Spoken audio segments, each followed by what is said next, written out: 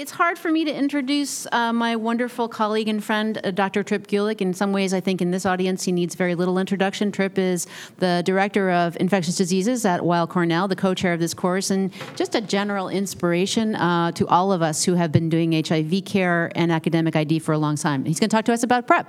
Thanks, Jeannie. I have no disclosures. So what we're going to do today is to review the current data to support the use of PrEP and to discuss some investigational agents in development for PrEP. The first question is, do we need better prevention? And I think you'll all agree with me that the answer is yes. This is HIV infections globally. The good news is they're down 16% since 2010. The bad news is that they're down 16% since 2010, so not enough. And as you can see, the green dot there, that was the goal for reducing HIV infections. So we're not quite in line with goals, and we need better tools to decrease HIV infections. Here are new HIV diagnoses in New York City. And what you see with the blue bars is the highest in each of these different groups in terms of numbers of infections. So you can see men account for about 80% of new infections. Blacks and Latinos overrepresented. Younger people, age 20 to 29, pretty much across 4 out of the 5 boroughs. I'm talking to you, Staten Island. And then MSM accounting for almost 60% of the cases. Note the far right, which is poverty. And so you can see that a significant proportion of the new cases are either in areas of high poverty or very high poverty. This gives us a roadmap for where HIV prevention should really be targeted, to these groups. These are where the new infections are occurring. So our Governor Cuomo, back in 2014, 5 years ago, was the first government official on the planet to say that he wanted to eliminate AIDS in his jurisdiction. That was controversial at the time. He had a 3-point plan: diagnose HIV and link to care, link, retain, and treat with ART to achieve virologic suppression. And the third was provide PrEP for high-risk people to keep them HIV negative. This was borderline revolutionary at the time. Now we're seeing people echoing this throughout the world. Equally important, not just standing up and announcing this, but was the fact that he put resources behind it. And as all New Yorkers know, this is being rolled out in a highly successful way. So PrEP is a key point of ending the epidemic. ETE, ending the epidemic, or EHE, ending the HIV epidemic. Gotta know your acronyms. Okay, so to echo that, the White House came out and had a federal plan to end AIDS by 2030 in the United States, which you're well aware of. And similar 5-point plan: diagnose everyone as early as possible with HIV. In purple, treat the infection rapidly to achieve sustained virologic suppression. And then what we're focusing on, orange, protect people at risk and use PrEP. So actually the word appears in federal guidelines to end the epidemic. The point in blue, the 4th point, respond rapidly to detect clusters of HIV. And number 5, the HIV health force. So federal guidelines now paying attention, and PrEP is an important part of reducing and taking steps to end the epidemic. So these were this is a summary of the 3 original studies of PrEP. You know these data. The IPREX study randomized nearly 2,500 gay men to either receive PrEP with 2 drugs, TDF-FTC versus placebo. The Partners PrEP study was done in Africa in discordant couples, over 4,700, 1 partner positive, 1 partner negative. That's what discordant means. And they had 3 study arms: TDF alone, TDF-FTC, and then a placebo arm. And this was taken, obviously, by the negative partner to try to prevent infection. And then the CDC had the TDF2 study done in Botswana, 1,200 adults, including nearly half women, and they too were randomized to either TDF-FTC as prevention versus placebo. So a similar design. And you see over on the far right, what were the results in terms of decreasing HIV infections? One important thing to remember in interpreting these older studies is that we didn't know if PrEP worked or not. And the participants were told that. We don't know if this intervention works or not. That's important. So you can see in the IPREX 45% reduction, and in the two studies in African heterosexuals, somewhere between 63 and 75% reduction in new HIV infections. So you might say, wow, good, but not great. But then when they went back and looked at people who actually had detectable tenofovir levels, seeming to indicate that they were taking it, you can see the rates are higher. So 84% to 92% protection. This was the first wave of studies. This led to FDA approval, as you well know, in July 2012. So 7 years ago, PrEP was approved. We were the first country on the planet to approve PrEP for prevention. And almost every word of the approval is important. So the US FDA approves two drugs, TDF, FTC, for PrEP, in combination with safer sex practices to reduce the risk of sexually acquired HIV infection in adults at high risk. And that's the current approval for PrEP. And you can see that many countries followed that all over the globe, some of them listed for you there. So FDA approved. Now, two studies quickly followed in this era. One was called FemPrep and one was called VOICE, and our own co-chair, Jeannie Marazzo, was the chair of the VOICE study. They randomized women in Africa, and you can see thousands, in the FemPrep, similar design, TDF, FTC versus placebo. They were all HIV negative, so this was a PrEP study. And in Jeannie's study, it was a 5-arm study, including both topical PrEP, so 1% TDF gel, a placebo gel, and then 3 oral arms, oral TDF alone, TDF, FTC versus placebo. Now look at the results in these studies over on the right. So the FemPrep study, only a 6% reduction in HIV infection in the group that used TDF-FTC. And in Jeannie's study, they stopped several arms early. No study drugs were effective. Now, how do you jibe that with what I just showed you? Those other studies I showed you done in Africa had half women represented. So why the difference here? And it turns out it's adherence.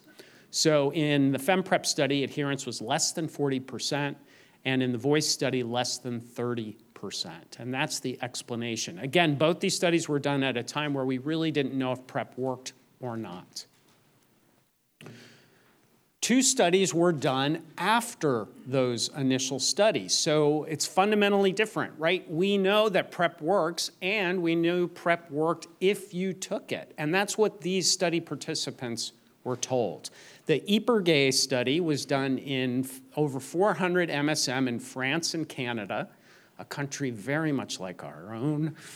And they were randomized to TDF-FTC versus placebo, and this was event-driven. So not taking one pill per day, but the so-called 2-1-1 approach, that you take 2 pills before sex, 1 pill after sex, and then 1 pill within 48 hours later. And I'll go over that regimen more specifically in the future.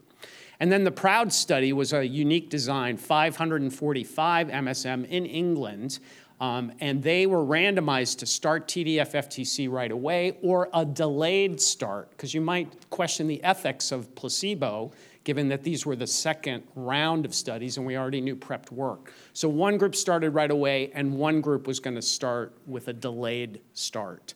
Well, that never happened because of significant differences early on. And look at the results here, 86% protection in each of these studies with the group randomized to PrEP. So in the PROUD study, they never got to the part of the study where the second group started. They stopped it early because of a significant difference and offered everyone PrEP. This is interesting to me just as a clinical trials person. These rates, really reflect the fact that we had some data. People were told, hey, this works if you take it. And guess what? They took it and it worked. So impressive. So overall, we know what's shown for you here, adherence across the bottom and effectiveness across the top. And it just graphs all the studies that I just showed you. So you can see the studies with the higher adherence rates over on the right-hand side have the best efficacy rates. Again, a complicated way to say PrEP works if you take it, and it's probably up to 100% effective. That was all sexual exposure. There was one other study that looked specifically at injection drug users in Thailand, over 2,400, randomized to one drug, TDF versus placebo. And as a reminder, injection drug users also have sex, so this is targeting potentially two routes to acquire HIV. Overall, their reduction was 49%, and again, when they went back and looked at the subset with detectable levels, it was 70% effective in this group. The WHO evaluated PrEP data in a very thoughtful way in 2015 and published this. And these are guidelines. Remember, WHO typically is writing for low and middle income countries. So efficacy, the advisors, the evaluation said effective across groups and genders, and that was the data I just showed you, backs that up. Adherence was heterogeneous across the studies, but related to efficacy. Side effects, and this is interesting, in those big studies, no more common than placebo, although they call out subclinical renal and bone issues. And again, all the studies I just showed you were TDF formulation. Drug resistance, low, 0.1% risk. Risk compensation in these early studies, meaning if you knew you were on a prevention, would you take more sexual risks? And in these studies, it did not increase. And then cost, and again, they're speaking to low and middle income countries, could be a cost-effective or even cost-saving measure. Logistics, significant concerns, which is an understatement. So this was the message to the world. PrEP works and has these issues, particularly logistical. What's the latest data on PrEP in some of these areas? So safety is a major concern to our patients, of course. And of course, when you talk to PrEP, we're really talking not potentially even patients, right? We're trying to prevent something, so people that we see. This compiles data from 13 randomized trials of PrEP versus placebo, many of the ones I just showed you, or no treatment at all. And there's a total of over 15,000 patients on those studies that contributed data here. If you look at grade 3-4 events, you can see they're not different. So those would be the most serious or life-threatening adverse events. If you look at serious adverse events like hospitalizations, again, not different between the two groups. Bone fractures, no statistical difference between the two groups. And then creatinine, grade 3 and 4, that's a pretty hefty increase in creatinine. There was no difference at 0.1%, so no differences here. If you read the fine print and look at lower grade creatinine increases, so all grade, even the most mild ones, you do see more low-level increases in creatinine in the PrEP groups versus the control groups. It's statistically significant. So there is a small signal there, which we're all aware of. What's the latest on drug resistance? And so here, over on the left are all the studies I just showed you. And then they looked what were the incidents of drug-resistant infections on PrEP. And you can see the numbers are very small. And then on the right-hand side, incident drug-resistant infections on placebo, there was one there, so someone acquired a drug-resistant. If you do the math here, the overall risk of FTC or tenofovir resistance is 0.05%, so very low. There is a caveat here, and that is people who enter PrEP studies or start PrEP with acute infection. And that's an issue, right, because you're treating with only 2 drugs, and in that case, resistance could be selected out. However, people taking PrEP long-term, developing resistance, very, very low risk. What about breakthroughs on PrEP? Are there people who develop HIV infection who take PrEP? And the answer is there are 6 reported in the literature. And apologize for the fine print here, but 5 of the 6 were people who were infected with resistant virus. So that doesn't surprise us too much, right? If you're taking TDF-FTC, but you're exposed to HIV that has resistance to one of the 2, and note the M184 here, that confers resistance to FTC present in 1, 2, 3, 4, 5 out of 6 of these cases. And then many of them had other mutations as well. So PrEP will not protect against exposure to a drug-resistant virus to the 2 drugs. It makes some sense. The case that got people's attention was case number 5 here. And that is a case of a person in Amsterdam who was infected with wild-type virus. Now, it turns out the devil's in the details, and this person had extensive sexual activity, multiple partners as portrayed in this case report. And so no one knows for sure why this person was infected. There are thoughts about, can you just overcome with multiple exposures, or was it because of trauma related, or are there other extenuating circumstances? Whatever happened to this individual who was taking his PrEP well, and that was documented, but did become infected with a wild-type virus, it's a very unusual circumstance. So we don't really know why it happened. What about STIs? Jeannie presented a nice paper from Australia. Yeah, we know where you're sitting. That showed that there was a relationship. And again, what's done for you here is a systematic review and meta-analysis of a number of reports. This goes beyond the clinical trials and is now looking in clinical practice.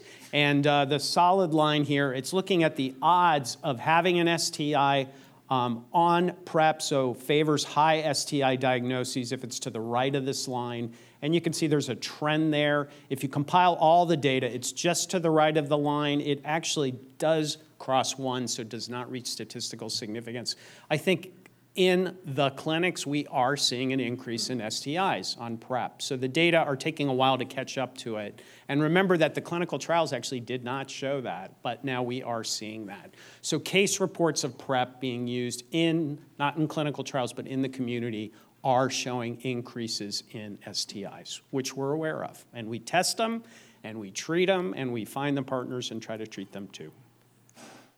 So these are the current CDC guidelines, 2017, and have not been updated since then. Who is PrEP recommended for? Anyone with, quote, substantial risk of HIV infection. And they break it into 3 groups as shown for you here. So MSM, heterosexual men and women, and people who inject drugs. For the 2 groups that are sexually exposed, they say high risk would be having an HIV-positive sexual partner, having a bacterial STI, having what they call a high number of sex partners, and they leave it for you to define what that is, and then a history of inconsistent or no condom use or a history of commercial sex work. And then there's one caveat in the heterosexual group, so all of those things apply to MSM anywhere in the US. For heterosexuals, it says in a high HIV prevalence area or network. So you have to know what it is in your jurisdiction to apply that. And then quite different, people who inject drugs, having a positive injecting partner or sharing injection equipment. That's who should be offered PrEP according to national guidelines. And then what do we do when people are on PrEP? Again, rule out acute infection. Do this with symptoms and signs, and many people send an HIV RNA just to screen for that.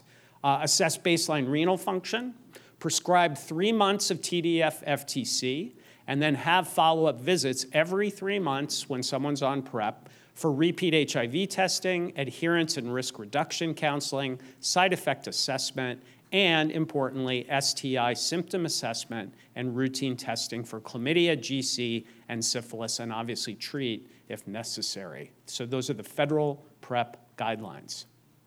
And assess renal function every 6 months.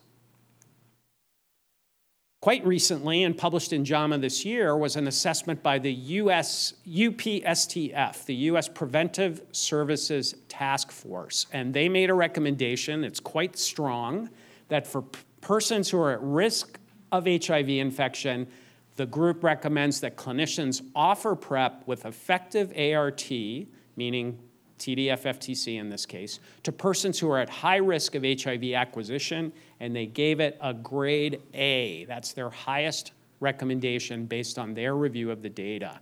What What's the importance of that? Well, there is a federal rule that private insurance and Medicare must offer A or B services without a copay. So it basically supports the use of PrEP and that private and federal insurers should pay for PrEP, no copay. That's strong. Okay, question to you. Have you prescribed oral daily TDF-FTC for PrEP? Are you a PrEP prescriber? Yes, no, or I'm not a prescriber.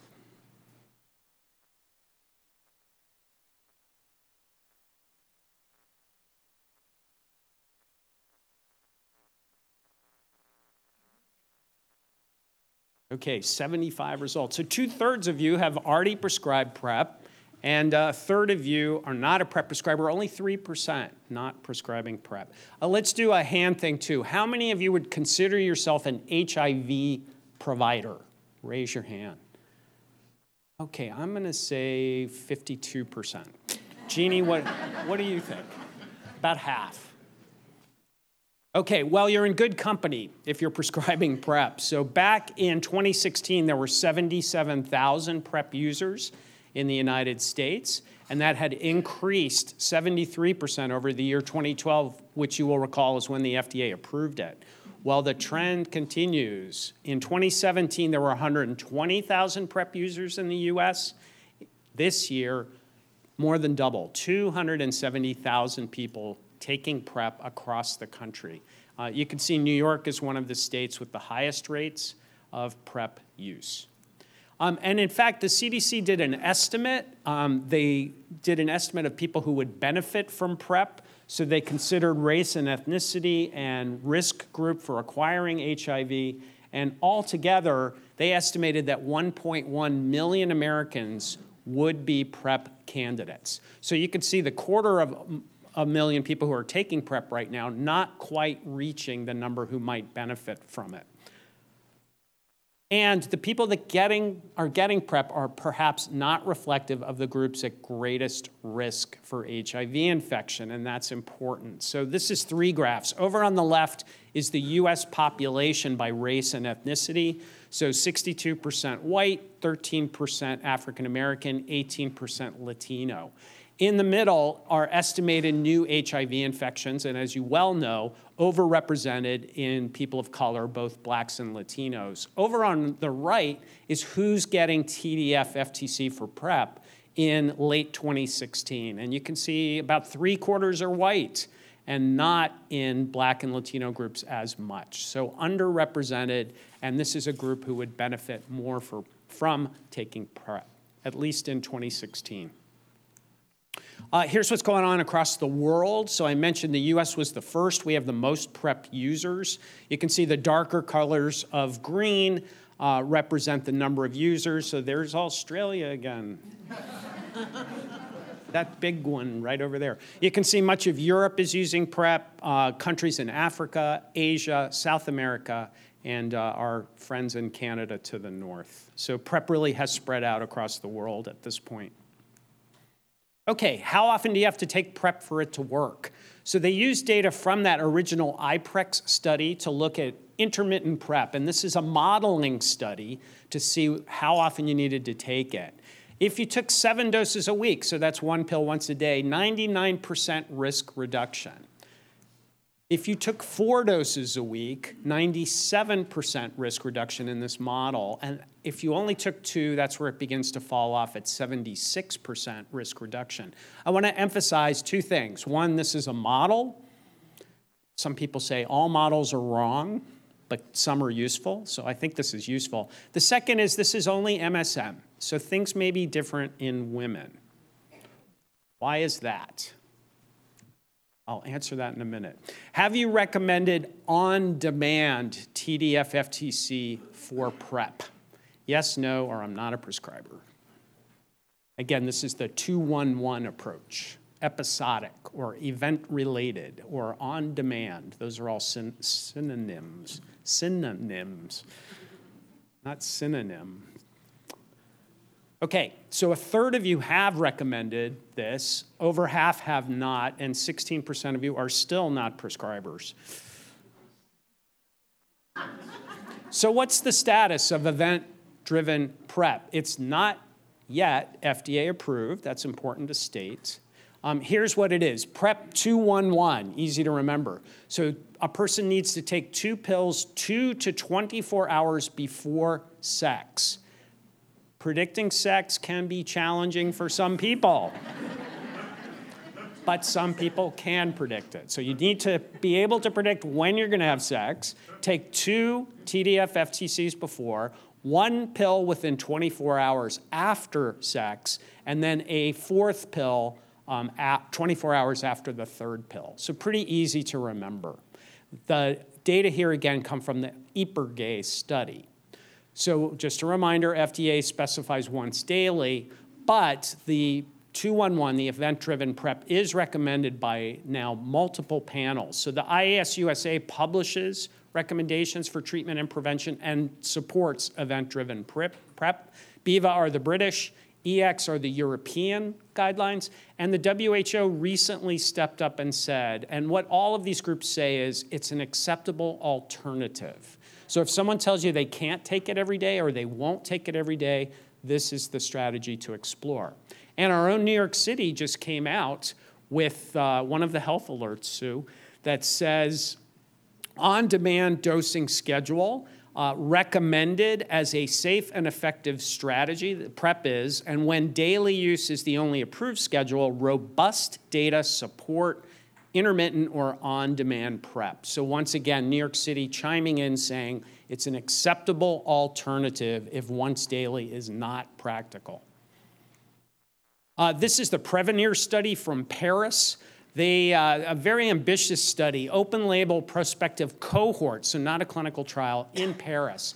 They enrolled high-risk adults with inconsistent condom use, adequate renal function, and they had to be Hep B negative in this particular study. And they enrolled over 3,000 people and followed them. So they could choose to take TDF-TC either daily or on demand, and they were allowed to switch at every visit, and they were seen with the customary 3-month follow-up. Interestingly, their big goal was a public health goal. They wanted to be able to show, with the rollout of PrEP, a 15% reduction in new HIV infections in Paris. Could you have a population-level impact by rolling out PrEP? And they presented some results in a modified intent-to-treat analysis. Here's the daily group, 0 new infections. Here's the on-demand group. There turns out to have been 2 new infections in that group. But when they went back and looked, both had discontinued PrEP weeks before the infection. So it looks highly effective there. And you can see a couple people discontinued PrEP due to GI intolerance. So they estimated that 143 HIV infections were averted with the rollout of PrEP with this program in Paris. Now, why might PrEP behave differently in women? And it's all about pharmacokinetics. So what this shows you is a metabolic study looking at accumulation of tenofovir or tenofovir metabolite. Remember, TF diphosphate, tenofovir diphosphate, is the active drug. And you can see in rectal tissue in women, you achieve 100% of the concentrations, the target concentrations. In vaginal tissue, when it looks at the active agent, you can see it's only 75%, and same with cervical vaginal fluid. So the bottom line here is that taking tenofovir orally, the levels you achieve in the female genital tract are not as robust as in rectal tissue. So that could be an issue for women taking PrEP. Now, I already showed you clinical trials showing you it works. So I think the way to interpret this is women need to take it every day. They can't take it fewer than once daily. So the on-demand approach for women, probably not a good idea until we have more data. Have you prescribed oral daily TAF FTC as PrEP? Yes, no, or I'm still not a prescriber.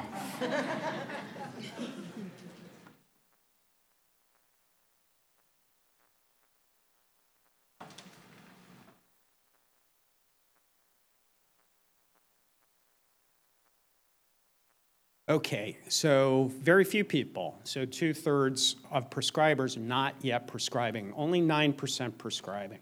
So just to remind you, it's considered investigational at this point, TAF FTC for PrEP. There are 2 other investigational agents under exploration. Cabotegravir, which is an injectable integrase inhibitor, is being tested, and then some monoclonal antibodies may be used as newer PrEP agents. Here are the TAF accumulation of tenofovir diphosphate in the female genital tract, and you can see some disparities here. So in rectal tissue, it actually falls off in rectal tissue, which is interesting because that's where we think. And it also falls off both in vaginal tissue and cervicovaginal fluid. So levels with TAF different than levels with TDF, both in rectal tissue and the female genital tract. So everyone's aware there was a big phase 3 study called Discover, and it was non-inferiority study in MSM and transgender women. So cisgender women not represented in this study, over 5,000, and they randomized them to daily oral TDF-FTC or daily oral TAF-FTC.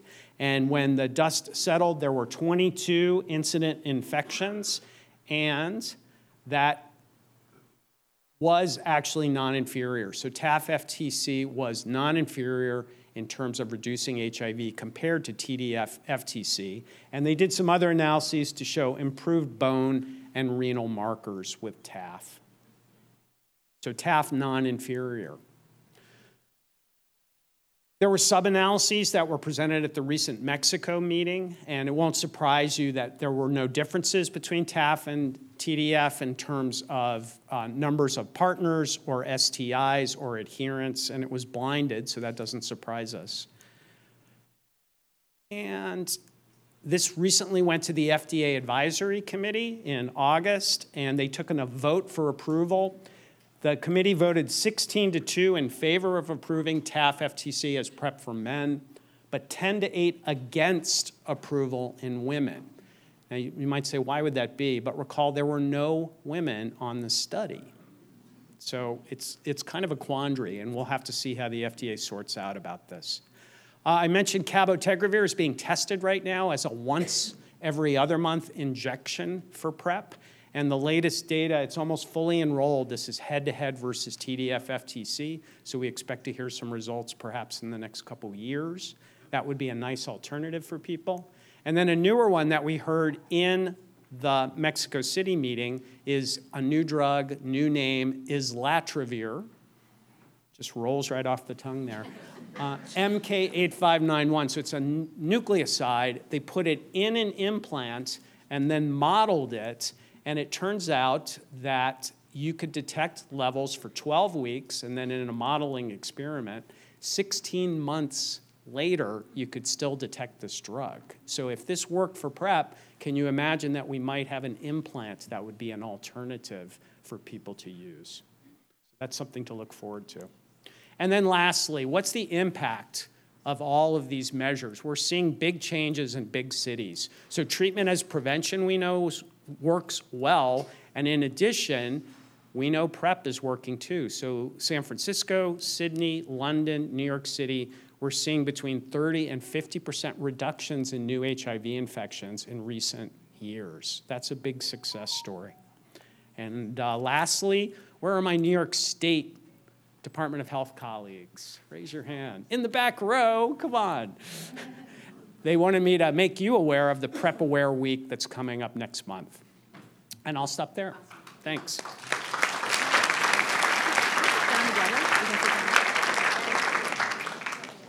Thank you, Dr. Gulick, for that incredible overview. Lots to talk about. Let me ask the first question. The FDA vote is next week or the week after? So it's coming up very soon. Remember that the FDA typically follows the advice of its advisory committees. Do you think the FDA is going to follow the advice of the advisory committee this time and not approve Descovy for PrEP in women? It's a great question, and I'm happy to answer it because I have no inside information at all. So whatever I say is just a complete guess. The data are solid for men, so we're all going to assume that they're going to approve TAF-FTC for men. The vote for women was interesting, right? 10-8. Mm-hmm. So I have some thoughts about that. Yeah, no, I think people were voting more as a statement to say that they did not like the idea that we would have a new PrEP drug that would only be available for men and not for women. And so that's what I think led some people to vote in that way.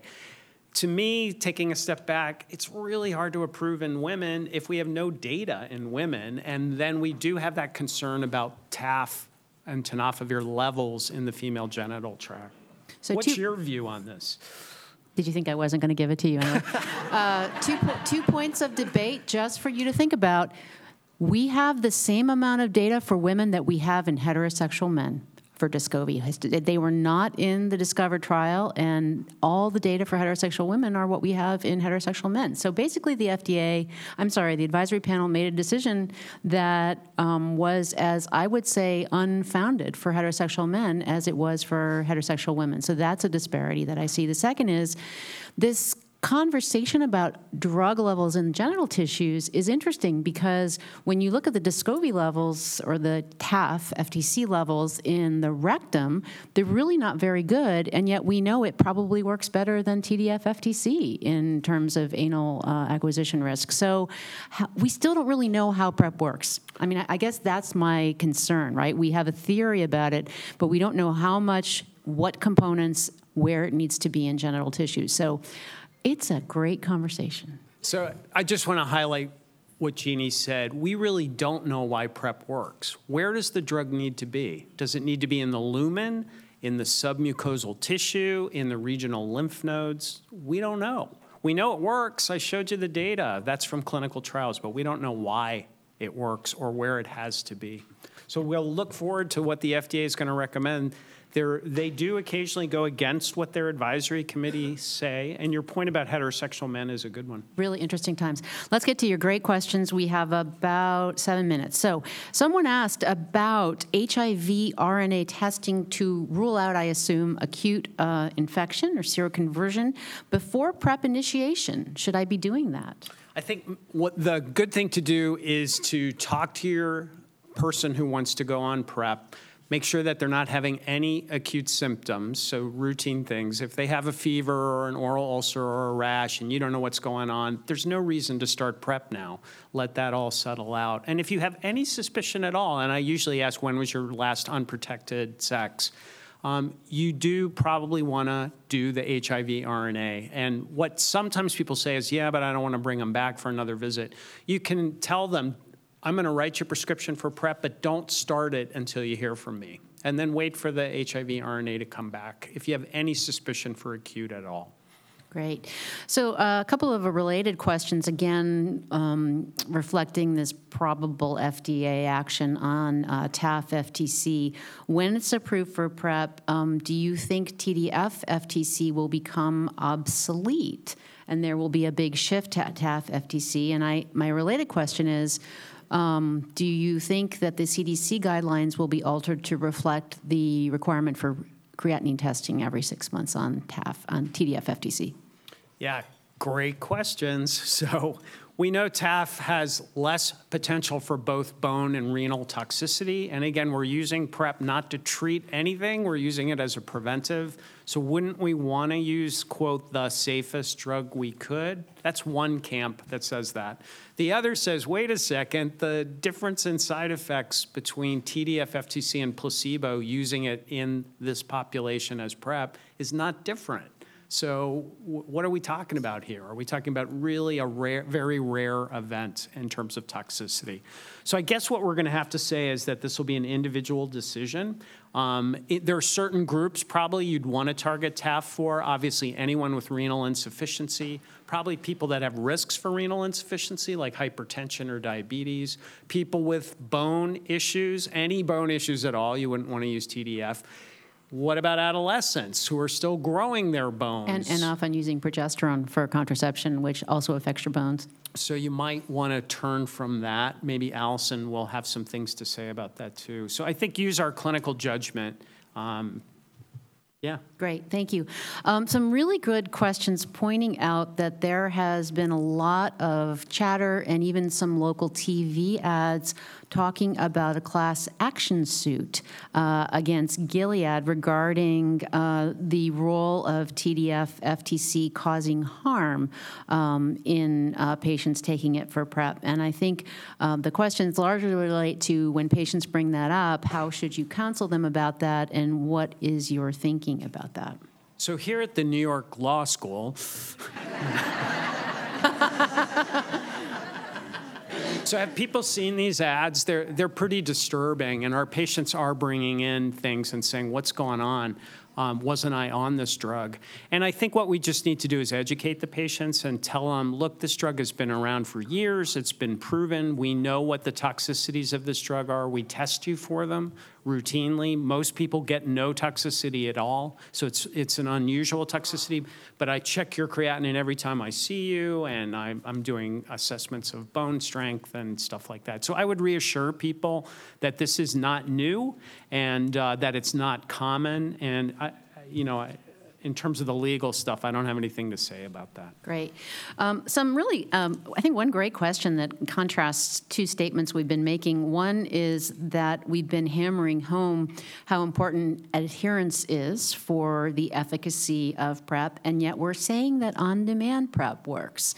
Can you just address that apparent paradox? Okay. So I think it has to do with the goal of PrEP is to have the drug around when exposure occurs. And so reliably taking it once a day, we know works. The modeling experiments suggest that if you take it, as I showed, 4 days a week, that it probably works for this. The on-demand really targets the event itself and double doses it to make sure that effective levels are being there. So I think it's different ways of achieving the same goal. You want the drug to be there when potential exposure occurs, and there are different ways to do it. I'll say one more thing, and that is people need choices for PrEP. Some people like one pill once a day. Some people would like to only take it on demand. Some people would like an injection in their butt every other month if they didn't have to think about PrEP.